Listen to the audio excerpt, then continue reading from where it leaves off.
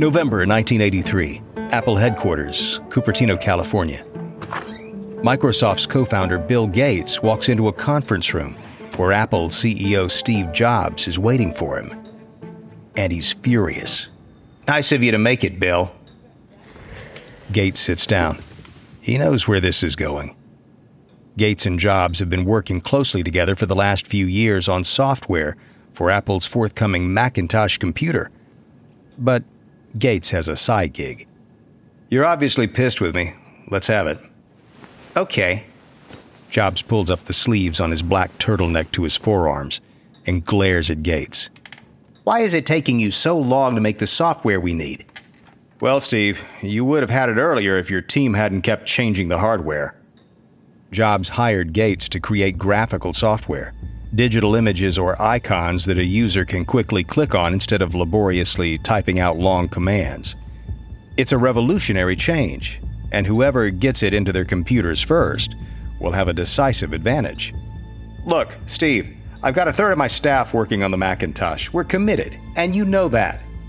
But Jobs is mad because he feels Gates betrayed him by developing similar technology for a competitor. And not just any rival.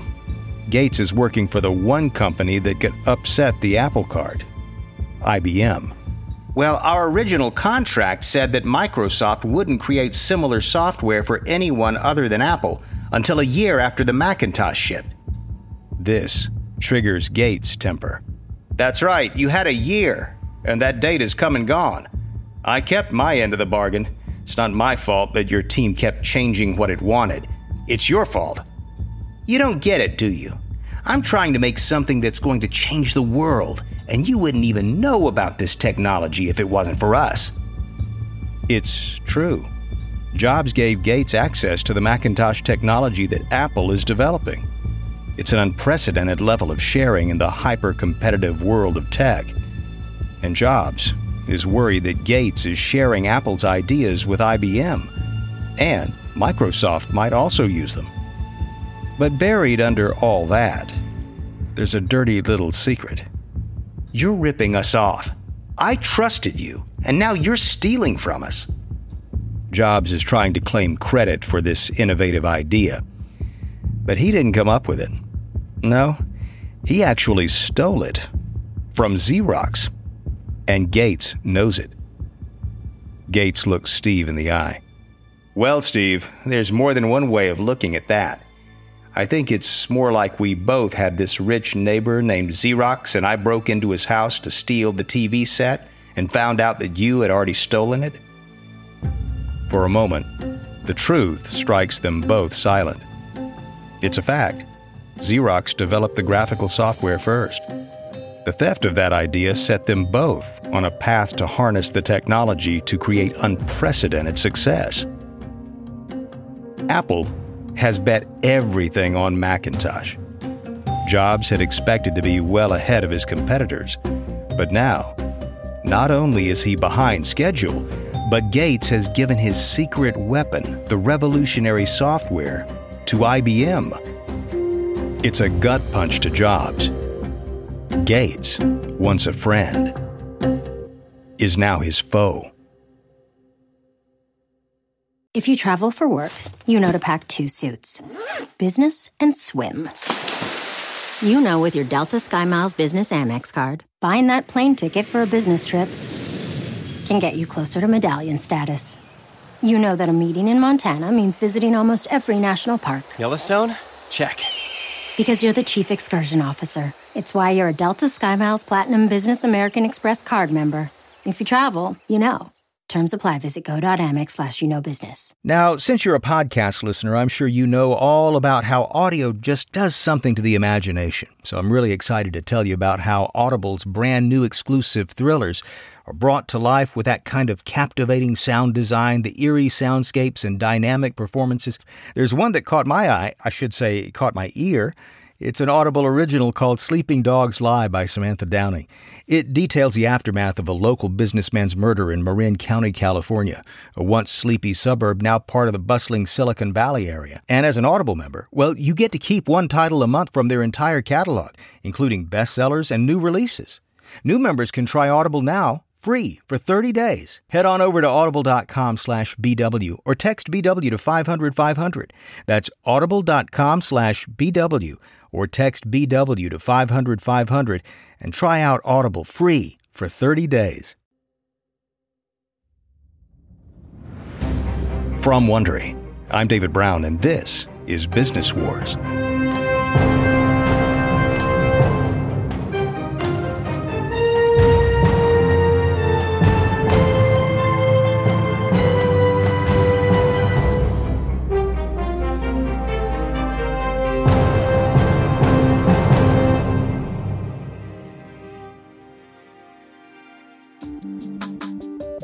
It's difficult to imagine a time when computers weren't everywhere, when words like desktop and web developer weren't part of the everyday lexicon.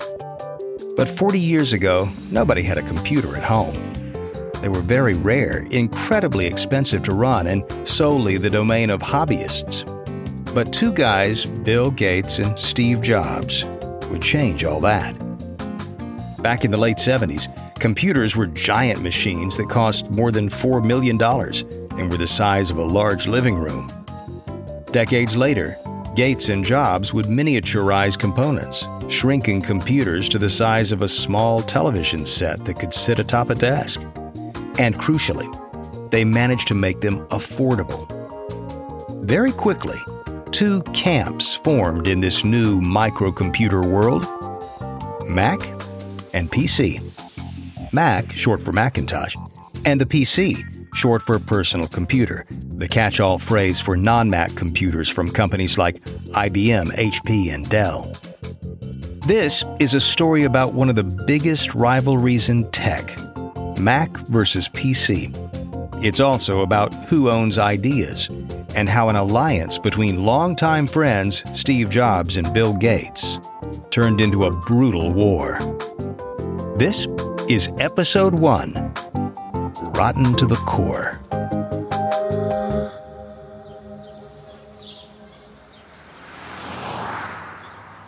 Late 1979, at the Xerox Palo Alto Research Center, known as PARC. Steve Jobs is on a tour of Xerox's research and development lab to see what their developers have been up to. With him is Jeff Raskin, Apple's key engineer, and several other Apple head honchos. A Xerox researcher greets them. Steve, Jeff, great to see you. Jobs shakes his hand. It's our pleasure, really. There are few people Jobs shows reverence, but Xerox PARC has a reputation for developing the coolest and latest technology. And Jobs is so desperate to see their facilities and current projects that he's traded $1 million in Apple stock options just for this tour. In an epic failure of vision, Xerox's corporate arm didn't really see the value in what PARC was developing, so they thought there would be no real harm in letting Jobs take a little peek. The Xerox employee clears his throat. Come on, guys, let's show you around. They walk through the low-rise building. Jobs has been having enormous success with the Apple I and II, but Jobs is now looking for the next big thing and believes that his next computer, Lisa, is it. Raskin, meanwhile, has been working on a project codenamed Macintosh. His goal is to make a computer for the masses that would be affordable and usable by everyone, not just experts. It was Raskin who heard about the innovative stuff going on at Xerox, and he urged Jobs to come. PARC is Xerox's experimental development arm, so the atmosphere is a little more freewheeling than corporate. Jobs peeks into a room with beanbags all over the floor and scribbles covering a whiteboard. The Xerox employee leads them through to a room with a big computer. Here we have the Alto computer, which has the very first prototype for a GUI. GUI, or GUI, is an acronym that stands for Graphical User Interface. Jobs looks at the screen, and it's like nothing he's ever seen on a computer. He turns to the researcher. Where's the text? Up until this point, computers have been text-only, but the GUI changes all that. Well, the GUI uses images to represent different documents or programs. He points at the screen. You see, this icon represents a folder, And this icon represents an embedded command. Raskin's brow furrows. So instead of typing a command, what do? The Xerox employee leans over and gestures to the mouse attached to the computer. This is what we call a mouse. You can use it to select certain items, just drag and drop them, or even copy and paste. Jobs can barely contain his excitement, and Raskin is right with him. Wow, this is incredible. You can just do that with a mouse? No more typing lines and lines of code? The Xerox researcher nods. Yeah, no more text commands. You're sitting on a gold mine. I can't believe Xerox is not taking advantage of this. The Xerox employee shrugs. I'll let you look it over by yourselves. Jobs turns to Raskin. This could change everything. With a graphical interface, any idiot could figure out how to work this thing. Raskin nods. I mean, the market potential is huge. Jobs thinks for a moment. He's no longer the CEO of Apple, but as its co-founder, he still considers himself the company's visionary. For Jobs, it was like a veil had been lifted from his eyes, and he could see the future of computers. Xerox's business is photocopiers. They've been working on this technology for years, and they still haven't brought it to the public. The world needs this software. It could bring computers to the masses. Well, we're going to bring it to the public. They don't actually get their hands on the Xerox software behind these advances, but they've seen enough to figure it out for themselves.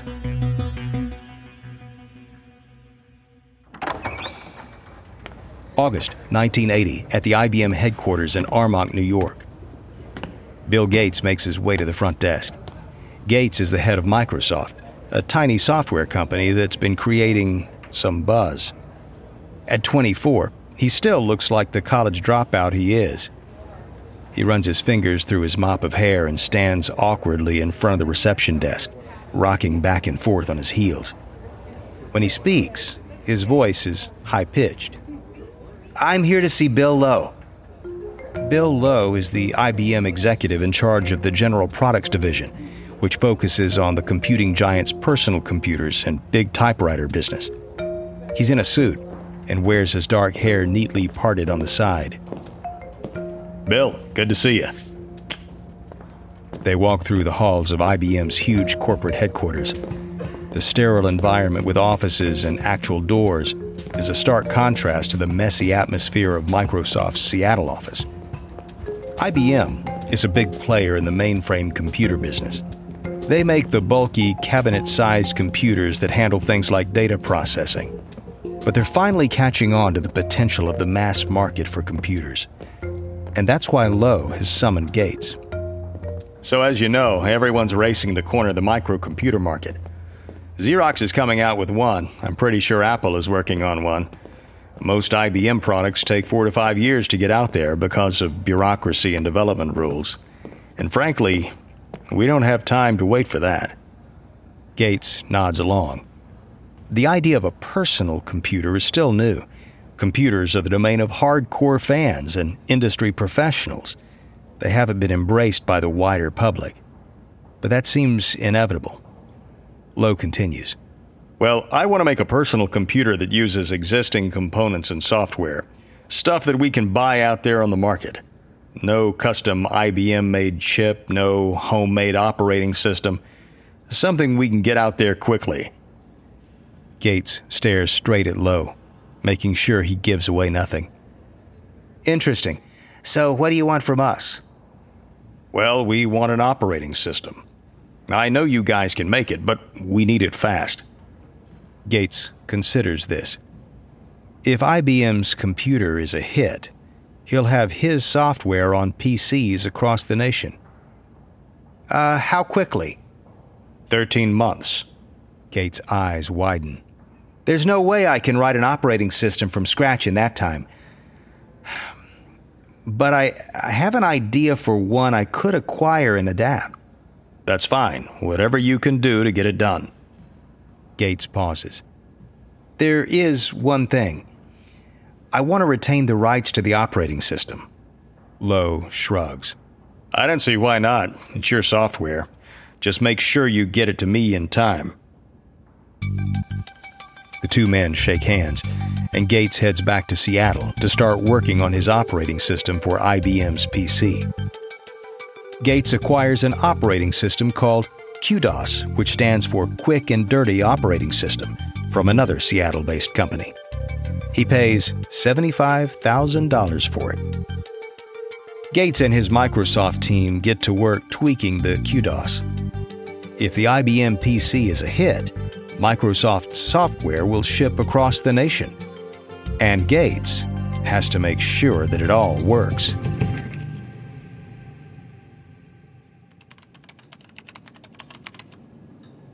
December 1980. Apple's office is in Cupertino, California. Raskin is in his office working on the Macintosh. Jobs walks right in. Hi, Jeff. I just wanted to check on what you've been up to. Raskin squelches a groan. A few months ago, Jobs was forced out of another new computer project called Lisa by executives who felt like he was meddling too much.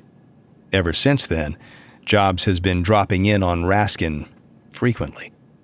Well, we've made a few key updates to the Xerox interface. The mouse at Xerox couldn't be used to drag a window around the screen.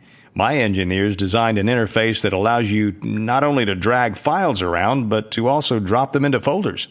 Fantastic. And did you try using the faster microprocessor I told you to? This rankles Raskin. No, Steve. If we use a faster microprocessor, it's going to be too expensive.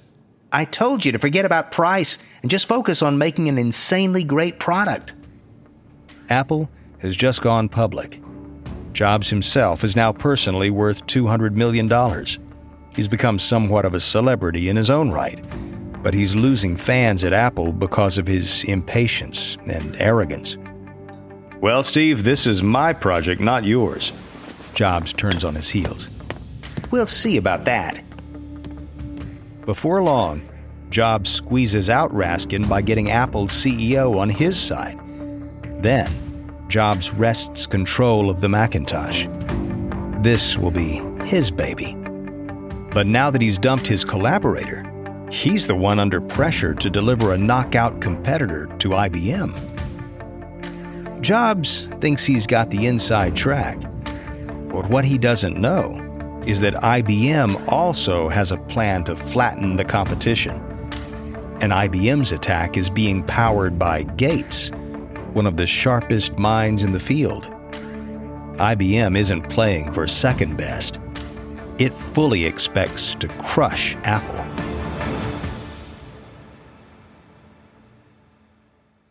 Apple Card is the perfect cashback rewards credit card. You earn up to 3% daily cash back on every purchase every day. That's 3% on your favorite products at Apple, 2% on all other Apple Card with Apple Pay purchases, and 1% on anything you buy with your titanium Apple Card or virtual card number. Visit apple.co/card calculator to see how much you can earn. Apple Card issued by Goldman Sachs Bank USA, Salt Lake City branch. Subject to credit approval. Terms apply. This episode is brought to you by State Farm. If you're a small business owner, it isn't just your business, it's your life. Whatever your business might be, you want someone who understands. That's where State Farm Small Business Insurance comes in. See, State Farm agents are small business owners too. They know what it takes to help you personalize your policies for your small business needs. Like a good neighbor, State Farm is there. Talk to your local agent today.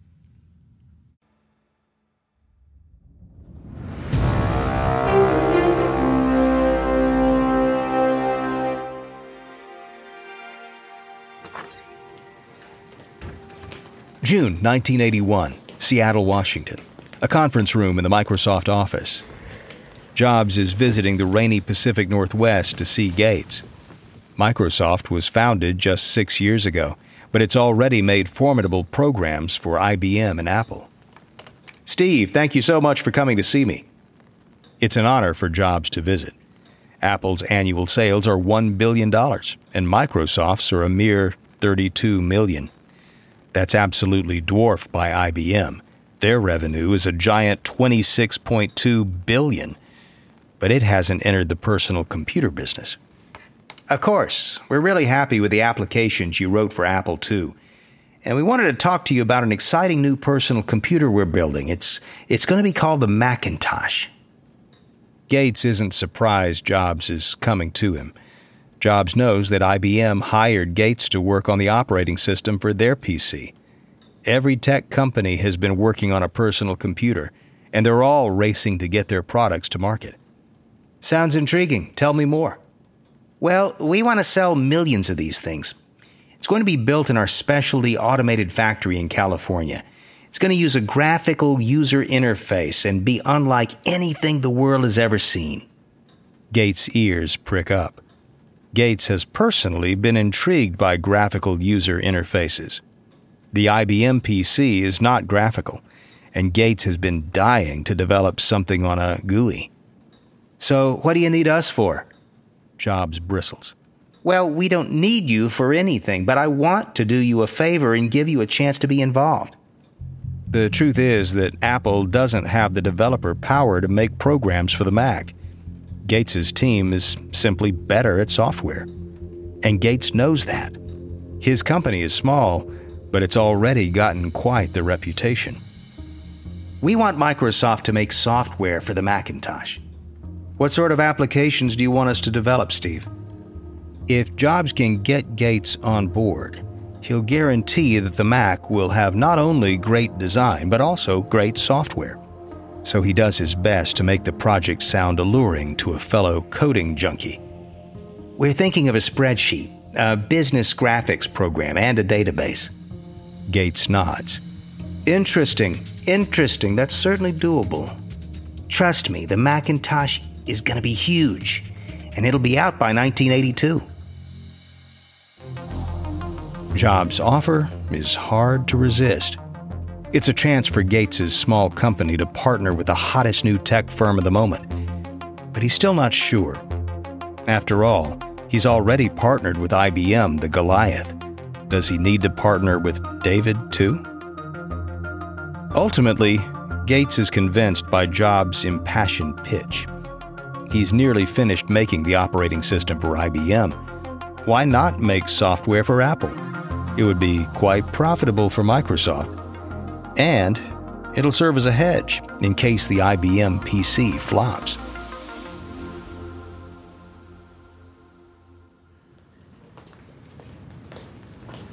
October 1981, Cupertino, California.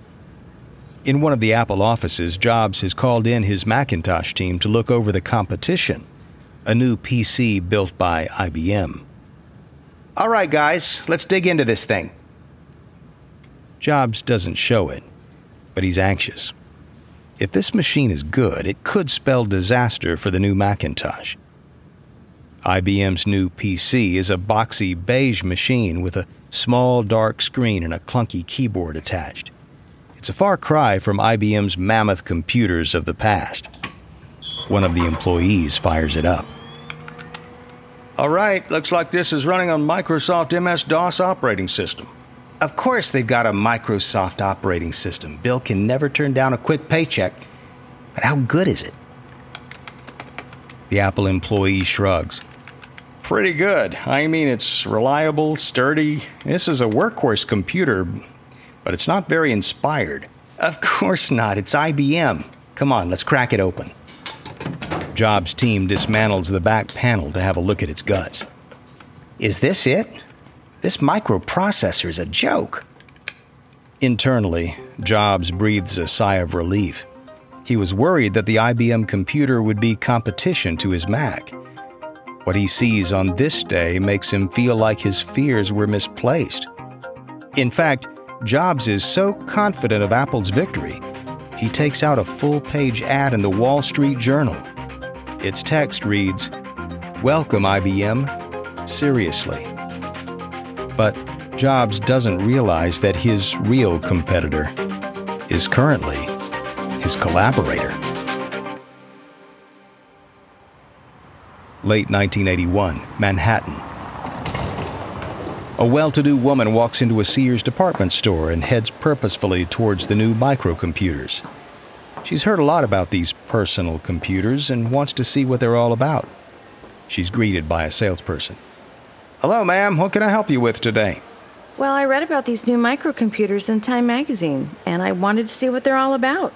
My husband has one in the office, but I've been thinking about getting one for our home. The salesperson smiles. Absolutely. Well, we just got these IBM personal computers in store today.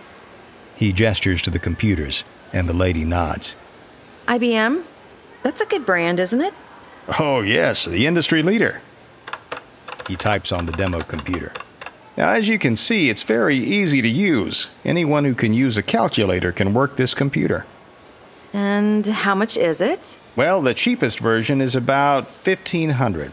But if you want a color display and floppy drive, that'll be a little bit more. The woman looks pleased. I'll take it. I think little Johnny will absolutely love one of these. The woman leaves Sears with an order for a new IBM computer. Hers will be one of 50,000 sold in just a few months in 1981. IBM quickly proves that there's a solid market for personal computers. Now, Jobs has to bring out a computer that can best IBM. But he's unsure whether Apple's design superiority and Microsoft's more nimble software will be enough to beat a brand that Americans have long trusted.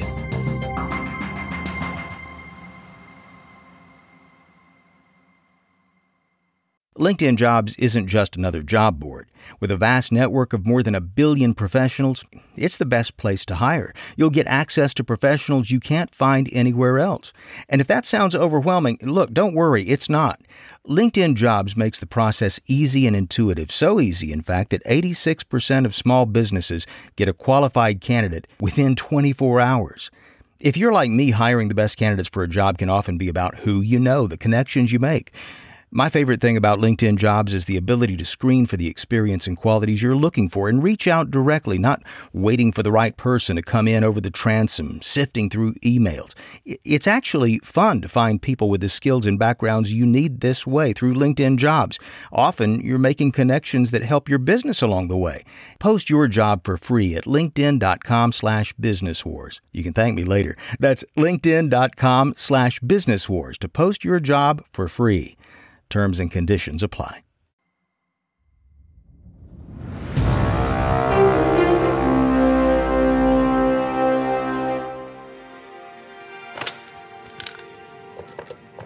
Fall 1982, Cupertino, California. Steve Jobs is totally stressed out. Apple has been working on the Macintosh, but the project has been continually delayed.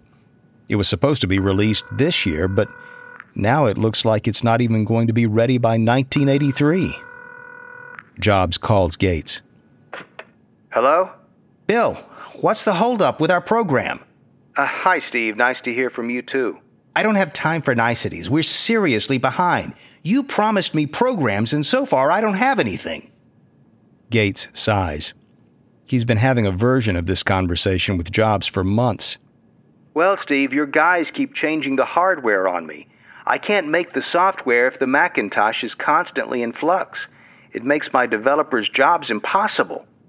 Jobs has been his usually demanding self, requiring his designers to make constant design tweaks to get the Macintosh just so. Is that right? Gates tries to appease the heated Jobs. Look, we're incredibly invested in this deal. The same number of Microsoft employees are working on this product as Apple employees. Jobs is still angry. Every month that the Macintosh is delayed is another month that IBM gets a chance to sell uncontested. Bill, we're losing money and giving IBM a chance to scoop up sales. He turns on Gates. I guess you don't care about that, though, because you've got your nice little deal with IBM. How come you could get IBM's operating system out so quickly, but you can't even handle a couple little software programs for us? Steve, that's apples and oranges, and you know it. Touché. Look, just make sure you get me an update by the end of the month. I need to have something, anything, to show Scully. John Scully is Apple's latest CEO, and he's not one to take excuses. Will do, Steve, but... Before Gates can even say goodbye, Jobs hangs up. He doesn't have a second to waste. Internally, Jobs is getting heat from Apple executives like Scully. who want to keep the stock price high. To do that, Apple needs to keep putting out new products to continue growing. Now that Apple is publicly traded, Jobs has to answer to the CEO and shareholders. Sales of the Apple II have been slowing, and the company's fortunes have begun floundering as a result. IBM's PC, meanwhile, has been taking off. It generated $1 billion in revenue for IBM in the first year. Everything hinges on the Macintosh. But at this moment, it's far from certain Jobs can ever get it done.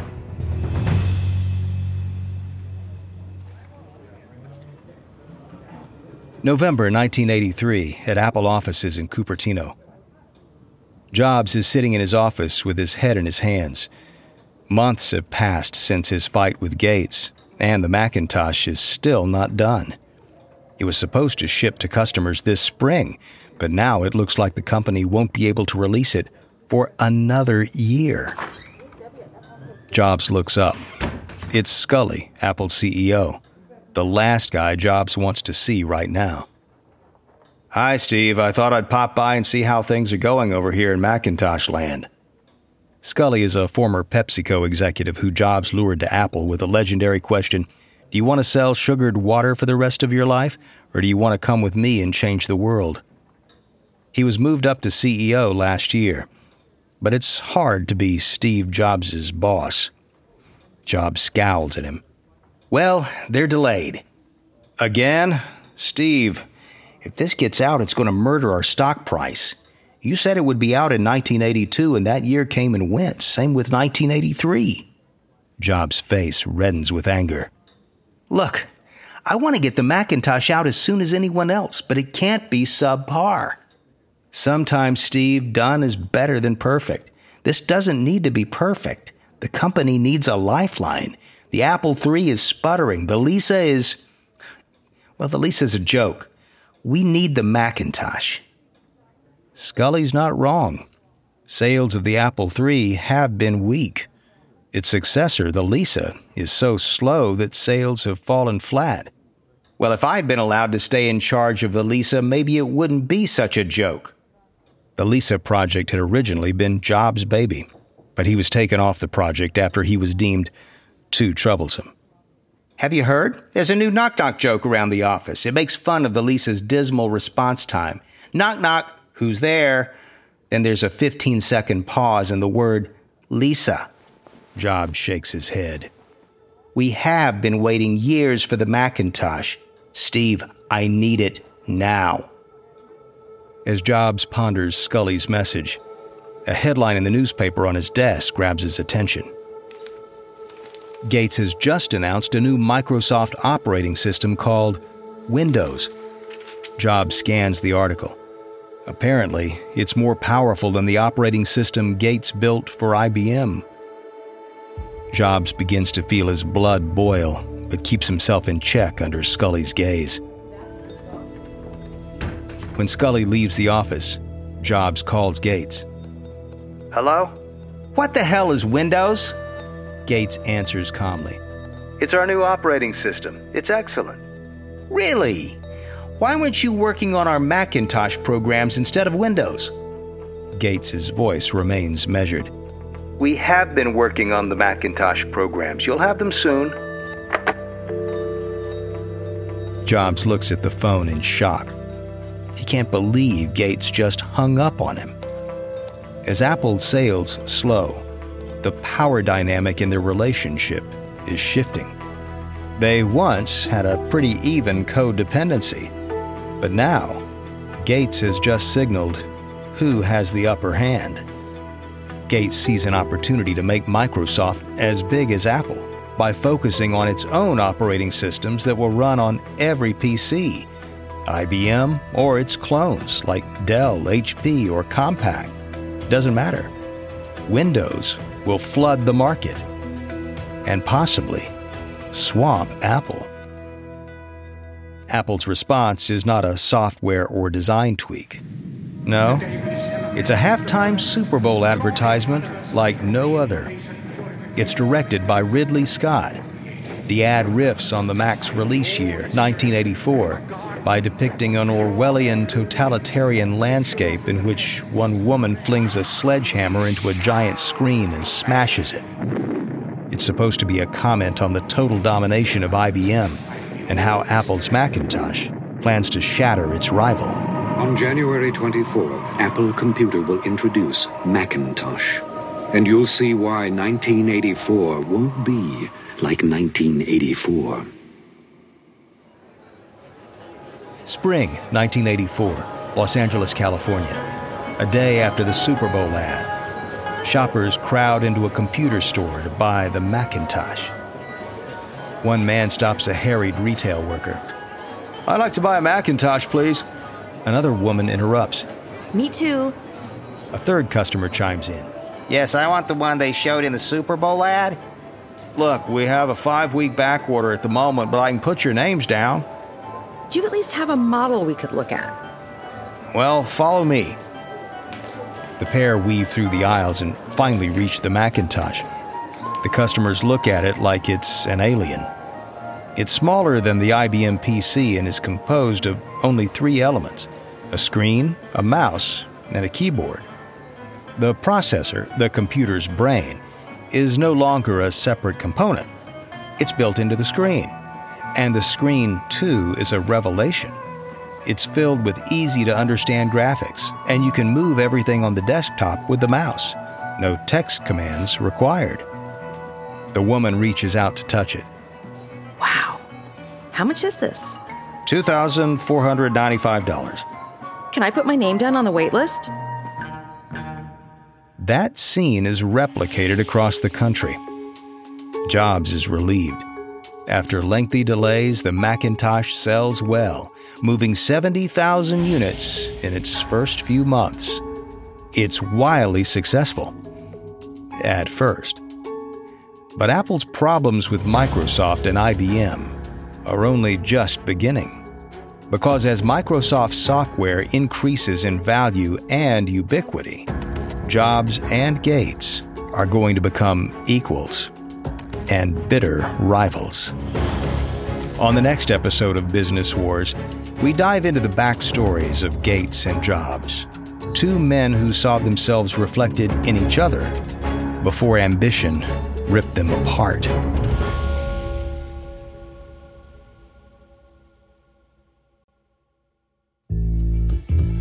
From Wondery, this is episode 1 of Mac vs. PC for Business Wars.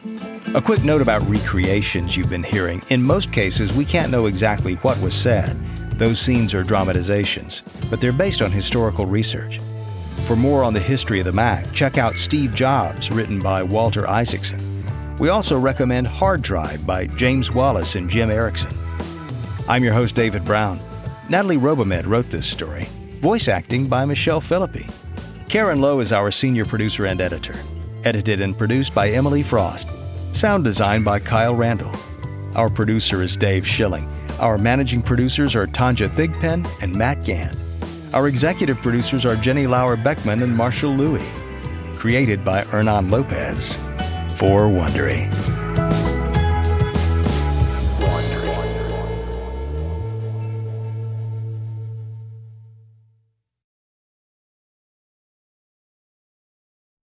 Hey, it's Guy Raz here, the host of How I Built This, a podcast that gives you a front row seat to how some of the biggest products were built and the innovators, entrepreneurs, and idealists behind them.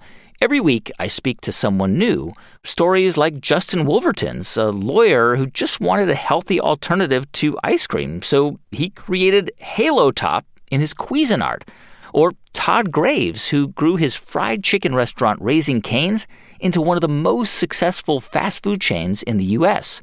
All of these great conversations can help you learn how to think big, take risks, and navigate crises in life and work from people who've done all of that and more. Follow How I Built This on the Wondery app or wherever you get your podcasts. You can listen to How I Built This early and ad-free right now on Wondery Plus.